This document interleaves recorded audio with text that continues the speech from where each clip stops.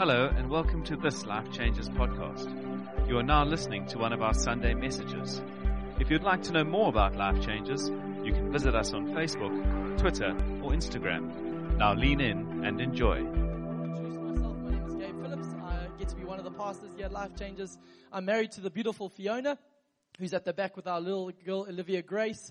And it's a massive privilege to be able to preach this evening. I promise I'll be brief, which in itself will be a Christmas miracle. Speaking of Christmas miracles, I've mentioned it many times, but I think it gives hope to many people here, if I just keep reiterating it, that I actually met my wife on a night similar to this, an evening at church in this very building. I met my wife here. And as a redhead, I think that's a Christmas miracle. It's a Christmas miracle. If you're single, lean in with faith, because who knows you'll be having a hot chocolate across from you later this evening. Who knows? But I just want to say, speaking of Christmas miracles and speaking about my wife, it's about 6 years ago that we first met in this building, and it's about 6 years ago that I started pursuing her. I know it's a shock to many of you, but she wasn't keen straight away. I know, it's a shock. I know. Ed Sheeran lookalike. I know. But minus a few pounds. But anyway, but you know what? She wasn't keen straight away, so it took all of my tact, all of my guile to win her over, and it came to the 20th of April. It was a Saturday. We actually had worked all my charm to its full extent, and it was the 20th of April, a Saturday, where I picked her up one day, and I thought, this is the day. It's either we're going all out, I need to win her over now, or it's never going to happen. So this day was planned to a T. We started with breakfast on the beachfront. It was beautiful. It was a sunny day. It was spectacular. I had witty conversation to share. My jokes were good, as usual, on point, you know. And we moved from the breakfast, and I thought, you know, she's now seen one side of me. I thought, let me up the stakes a little bit. And this is a good move if you're taking notes and you're single. This is a good one to write down. But I want to show you that I wasn't just all good conversation. I was up for a bit of excitement as well. And we went to Ratanga Junction. Rest in peace, Ratanga Junction. But we went there, and I took Fiona. This is just this part of my playbook, making a move playbook. And we did the Cobra together, and she saw that I was calm under pressure. You know, she started to get one over. And it didn't stop there the day. The day went on, and we ended up at Camps Bay at a restaurant that's overlooking Camps Bay. Had a live band in a garden, and we were eating snacks and food, and just life was good. Life was good, and I was getting encouraged that this thing's going down. Today, she's not leaving here just unimpressed any longer. And the day I wanted to prove to her that actually I needed to ask her to be my girlfriend that day. And on the way back, we stopped at Sunset Beach with a frozen yogurt, because, you know, local is lekker. Right here in Milnerton. Can you believe it? In our backyard, this happened. And on the beachfront, I said to her, Fiona, I think that we need to start dating. And she stuttered, she stumbled, and eventually said, yeah, why not? You know, the words everyone wants to hear after a day like that. Why not? What's the harm? So it became official, and I dropped off, and I raced home. And before I got home, I already made about 3 or 4 phone calls to different friends and family members to say, we're dating. It's on. It's on. And I was about to upload some status and some photos of the day, and it changed my Facebook profile picture saying that I'm in a relationship, you know, which would have been too much dismay of many single girls in Cape Town. But you know what? You know, when your heart's been captured by the one. And I was about to press send, about to upload these photos. Then Fiona sends a message on that evening just saying, thanks for the day, but I think we need to chat tomorrow. And that was it. What followed was the longest night of my life, as I thought this was the shortest lived relationship ever. I was thinking, what am I going to tell my family when they say, hey, how's the new girlfriend? Oh no, it's actually no longer the new girlfriend. It's the ex from yesterday. And I was stressing. It was the dark night of the soul, if I can use those words. I tossed and turned. I thought, what is she going to say? Well, how will I work my magic out of this predicament? Eventually came that Sunday after church. We met on the beach, and he said, I haven't known you for that long. Is this wise? Now, let me say this. I am no Harvey Specter, but I have watched a lot of Suits and Boston Legal. And I kicked into my most incredible lawyer skills that afternoon. And I told her intricately why this was a good idea, why dating a ginger in this day and age would be amazing. And she it seemed to work, because as the classics say, the rest is history. We're now parents of one child, and we've got another one on the way. So I want to tell you, that date was profound for me. What am I trying to get to here? Is that actually that Saturday night, I went to bed with a heavy heart thinking that it was over. It was over before it even began. But I want to tell you that when you think it's over, it's just beginning. It's not over yet. Why I tell all that nonsense up front? Firstly, to introduce myself and to tell you that I'm married, because it's the Christmas miracle. But also to tell you that the Bible follows a similar sort of narrative, minus Rotanga Junction and the redheads. But in the Bible, it follows a sort of understanding. The Old Testament is this run-up of anticipation, of excitement, of longing, of promises that actually hope is coming, salvation is coming, the Messiah is coming. And you can feel as you turn the pages in Scripture, it feels like it's getting more and more exciting, and the day is getting closer, the moment's coming, the Messiah is coming.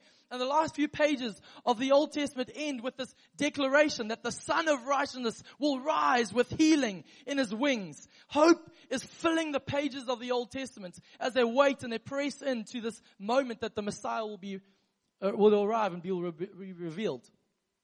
But then what we find is, as we turn the page from Malachi, the last book of the Old Testament, and we lean into the New Testament, in between those two moments are 400 years of silence. This promise of the Messiah is coming, hope and excitement. And then Israel, this nation with all these promises, is plunged into 400 years where there's no scripture written, there's no word from heaven, there's nothing but silence from God on this issue. And it feels for them like the dark night of the soul. 400 years worth of that. Have we missed it? Is it over? Has the Messiah come? There's rumors of Messiahs popping up, but not the real thing. And they start to think, is it over? Is what we've been longing for not going to happen?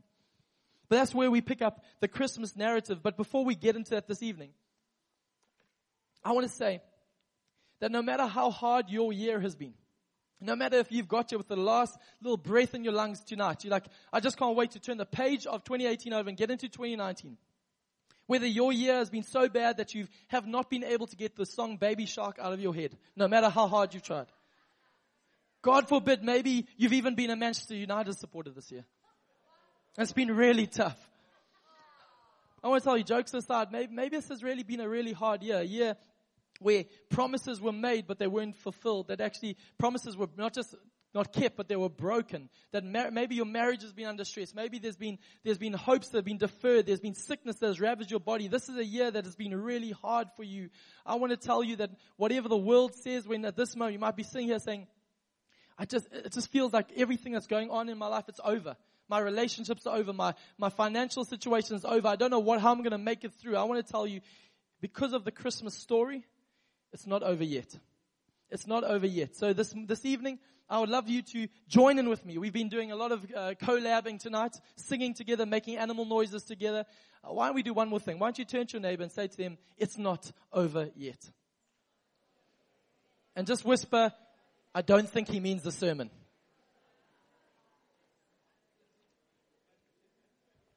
Let's pray very quickly. This evening, Father, I pray for us as we gather on this holy night. This night where there's a crackling of hope in our hearts, a thrill of hope as a weary world rejoices. I pray tonight, firstly, God, for broken hearts here. Would you start to mend them as your scripture goes out? I thank you, God, by your Spirit, would you start to soften hard hearts here? Hearts that have been jarred and broken and let down by the toughness of life. And God, far hearts that have wandered away from you and feel, is there any way back? I pray tonight you'll remind them that your grace goes further still. Tonight I declare into every heart, it's not over yet. I pray that to be brandished in all of our hearts. Amen. Amen. Very quickly this evening, 400 years of silence, the book of Malachi to the start of the New Testament, 400 years of silence is broken in the most unusual way and in the most unusual place. It actually starts, the first sort of understanding of this, of the promise being fulfilled, happens in a place called Nazareth. Now, Nazareth is a bizarre place because actually, when we read of Nazareth in Luke's Gospel, chapter 1, it's the first time that the place Nazareth is mentioned in the whole Bible and all of the Jewish writings. Nazareth does not make an appearance until nearly 3/4 of the way through the Bible. Nazareth, why? Because Nazareth was a little blip on the radar. It had nothing essential going on there. Scholars will tell us at that time they had a population of between 50 to 100 people. Nazareth.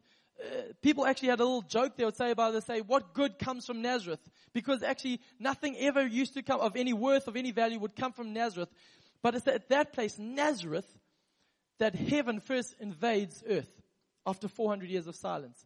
Let me tell you, Nazareth, what's important to know is actually the word Nazareth so much so is that it actually is translated literally means separate or separated. Nazareth was separate and separated from the life of Israel, the life of the religious people. It was separate from anything spectacular. And in this place, Nazareth, what's even more remarkable is the angel first appears. God first breaks the silence, not just in Nazareth, an unusual place, but to an unusual person, a person named Mary, who is, firstly, we found out was young. The scholars tell us that she was about between the ages of 12 and 15, so she probably spoke in emoticons, and she probably was waiting for Ed Sheeran to come next year. You know, that's what is on her lips. 12 to 15 years old. Not only was she young, but she was a woman. I know that goes without saying, but she was a woman, and why that is important for us to note is that actually in that society, women were not just separated, they were actually excluded from the religious life of society. Mary as a young woman, wouldn't have been allowed to go on the trip to Jerusalem once a year to go and offer sacrifices at the temple. As a woman, Mary would have, at the very best, would have been able to sit at the back of the synagogue or outside. Mary, as a woman, was disqualified from religious life. But we find in Nazareth, a place called Separate, we find in Nazareth a young woman named Mary getting the invitation of heaven to lean into heaven's story. But what's even more remarkable is we find out that she was betrothed to be married. Betrothal is a step up from engagement. It was so solid that actually it was a year before of betrothal, a year before marriage covenant would take place. But that year was so important that actually if you betrayed the covenant of the betrothal, you would actually need a divorce to break off their relationship. And even if you cheated on that relationship, in the far more literal translations of the Torah, you could actually even put that person to death. So here's a young woman in a place called Separate, a woman who is excluded from the religious life of the day. Heaven breaks into that story after 400 years and says, actually, I've got good news of great joy for you. And Jesus is going to be born in your womb. It's this incredible thing. And I want to tell us in this moment, maybe you're sitting here or you're similar to me and you know your disqualifications are clear and simple for the world to see. Your disqualifications, maybe you feel excluded or separate from the life of God because of things you've done or the circumstances you're in. Potentially, as I was preparing, I even felt of things maybe where you've messed up big time and you don't know if you could ever even forgive yourself. Maybe you're feeling disqualified from the life of God. I want to tell you tonight, the good news of Christmas is that it's not over yet. No matter how far separate you feel, no matter how far disqualified you feel, Christmas declares it's not over yet. I want to tell you what's even more remarkable. The story takes traction. Jesus' birth, as Mary responds in faith to this pronouncement, in a place called Separate, she says, actually, I'm going to link into what heaven is saying, what God is saying at this time. Jesus' birth miraculously inside of her. And 9 months go by, and we find that if you turn over the page in your Bibles, you'll find that Mary and Joseph, as just before Jesus is born, they go to a place called Bethlehem. Now, Bethlehem is a remarkable place because it's about 10 kilometers from Jerusalem. Now, Bethlehem, they were called there because it was a bit of a hub for social, economic, political life. And what was happening at that time was that there was a census taking place. A census to count the number of people, how many people in the province and in the nation at that time. So Mary and Joseph joined the throng of people and went to Bethlehem. They're going with expectation in their heart because they're pregnant, they're excited for what's going to happen. They're going to Bethlehem because also what is profound is that Bethlehem is literally translated as house of bread, house of provision. And they go there with a baby inside of them, but not only that, Bethlehem was a prophetic place that actually any Jewish person would have known there was a bit of a twinkling of hope when they hear the word Bethlehem. Why? Because one of the last prophetic words was in the book of Micah, chapter 5, that's saying the Messiah will come from Bethlehem. So they're going there on the back of, you're gonna have birth the Messiah, and Mary is going pregnant to a place called Bethlehem, the house of bread where it'll be provided for her. They go there with expectation, and all they meet there, unfortunately, is not in a place called house of bread. They find no bread and they find no housing. They find, after every knocking on every door, no room in the inn. No room in the inn. The town called Bethlehem, the town called House of Bread, had nothing for them. The expectation was met with disappointment. And they had to go into a manger, a stable, where Jesus was going to be born. I want to tell us this evening, maybe you're here tonight. Maybe for you, This year promised much. You were promised by your boss a promotion. Maybe you had in a relationship that promised much, but the promotion hasn't come through or the relationship has fallen flat. And 2018 has been a year of unmet expectations.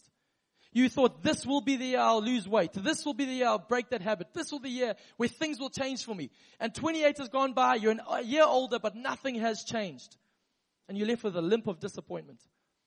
I want to tell you the good news of the Christmas story is that it's not over yet. It's not over yet.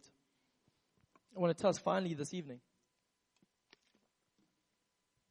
that actually we find one other location that I want to bring to our attention tonight. Not just Nazareth, a place called Separate, not just Bethlehem, a house of bread and disappointment there.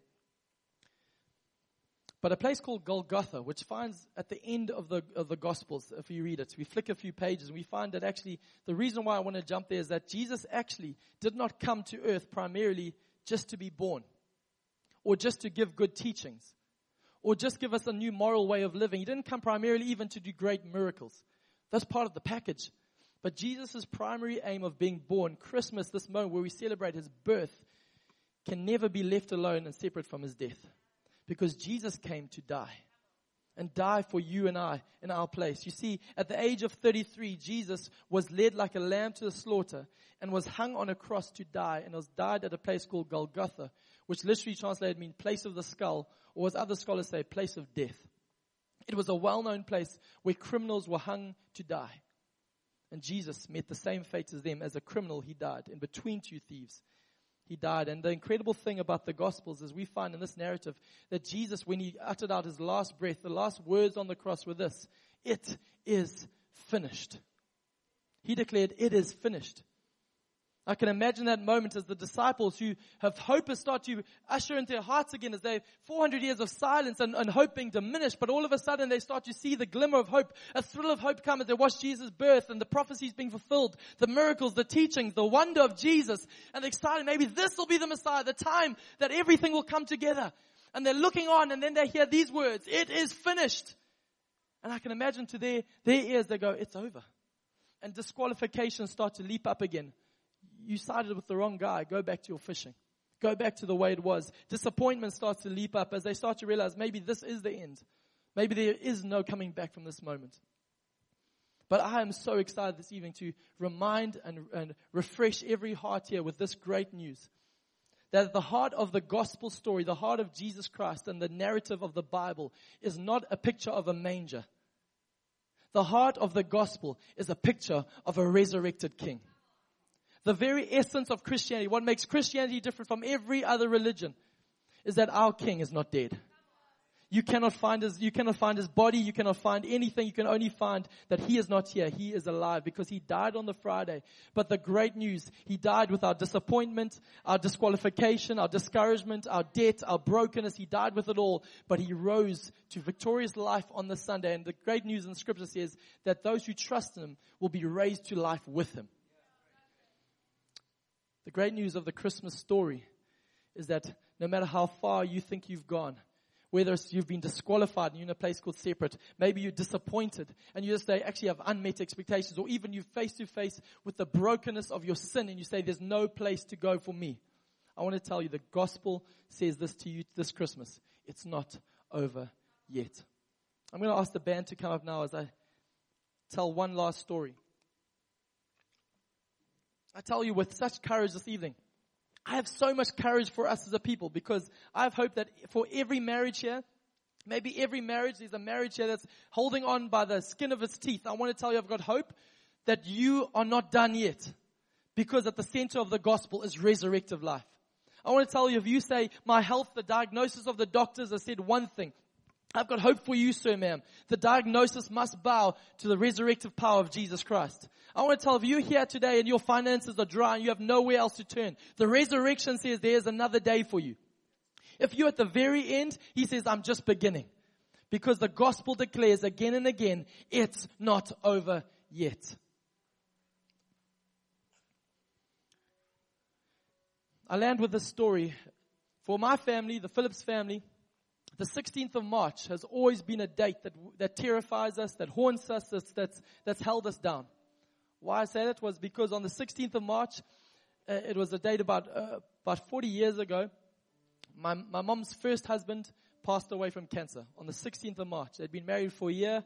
The year came with the diagnosis of cancer, and she walked him through his last days until he gave up his last breath and died on the 16th of March. A couple of years later, on the 16th of March, fate would have it that my mom received a phone call, and her family received a phone call that her brother, her younger brother, had just been murdered in England, the 16th of March.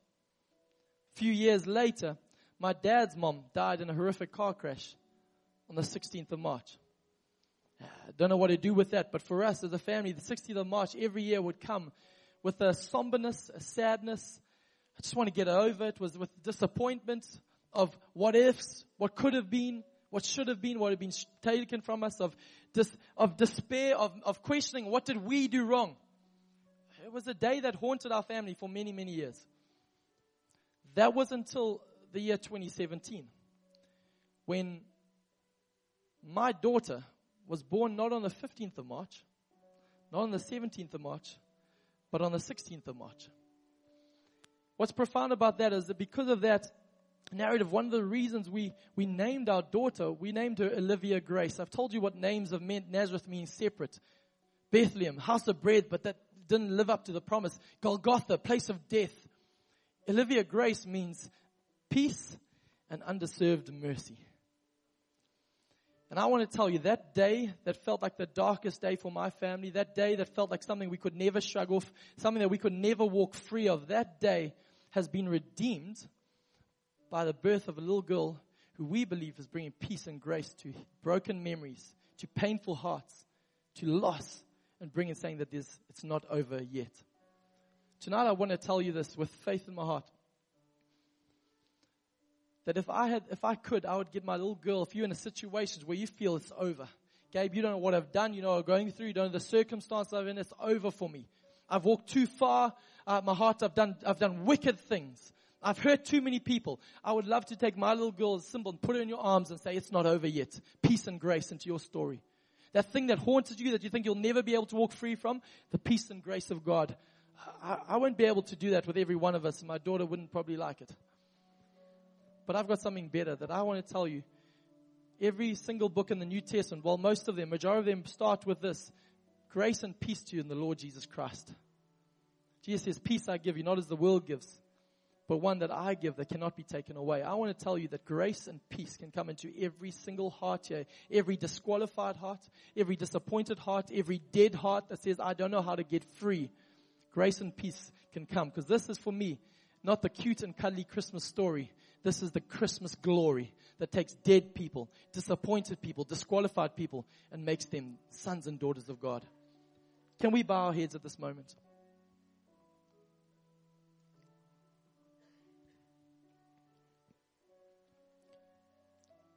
Tonight on this Christmas, I believe this Christmas could be the best Christmas ever for many of us here tonight.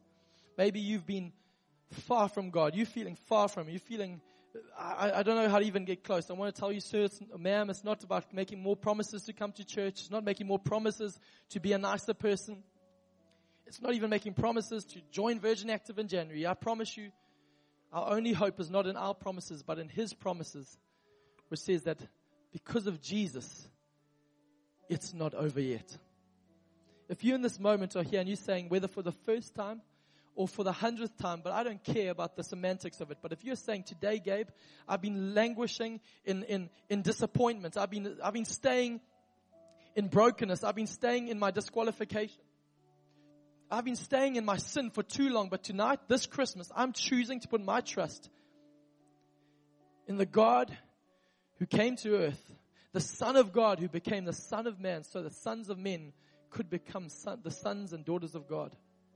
If you tonight are wanting to put your trust in Jesus, whether it's for the first time or it's for the 100th time, tonight I'm asking you for the step of faith to receive His peace and grace into whatever broken situation. Say, Jesus, I trust you. The simplicity of this moment is, I trust you. I'd ask you to lift your hands right now so I can pray for you. Thank you so much. Thank you so much. Thank you, thank you, thank you. Keep them up. Our hands do nothing but their postures of our hearts. Extend saying, our heart, God, is yours. I thank you right now for every heart here, Jesus. Every disqualified heart that feels that's been separate, that's been run over, that's been left aside. I thank you, God, you are drawing them near in this moment. Your peace and grace are coming to their hearts. Every disappointed heart that's been let down, rejected, that's been forgotten, I thank you, Father God, your provision is meeting them now and saying, I am enough for you. I pray for every dead heart here that has been caught in their sin, their pattern of sin, that wants to break free and say, I'm done with my sinful life. I want to trust you, Jesus. I thank you, Father God, that the place of death would become a place of life as they choose you ahead of everything else. I thank you, God, that it's in faith and faith alone that saves us. But thank you, it's faith in you, Jesus. Right now, wherever you are, can you just say this? If you lift your hand, just say under your breath, say, whatever situation, say, Jesus, I trust you. Speak life to your heart. Say, Jesus, I trust you. Right now, I thank you, Father God, would your peace and your grace settle upon every single heart, every single mind here. And as people respond in faith, I thank you, Father God, that your joyful whisper starts to go in their hearts, saying, it's not over yet. It's not over yet. It's not over yet.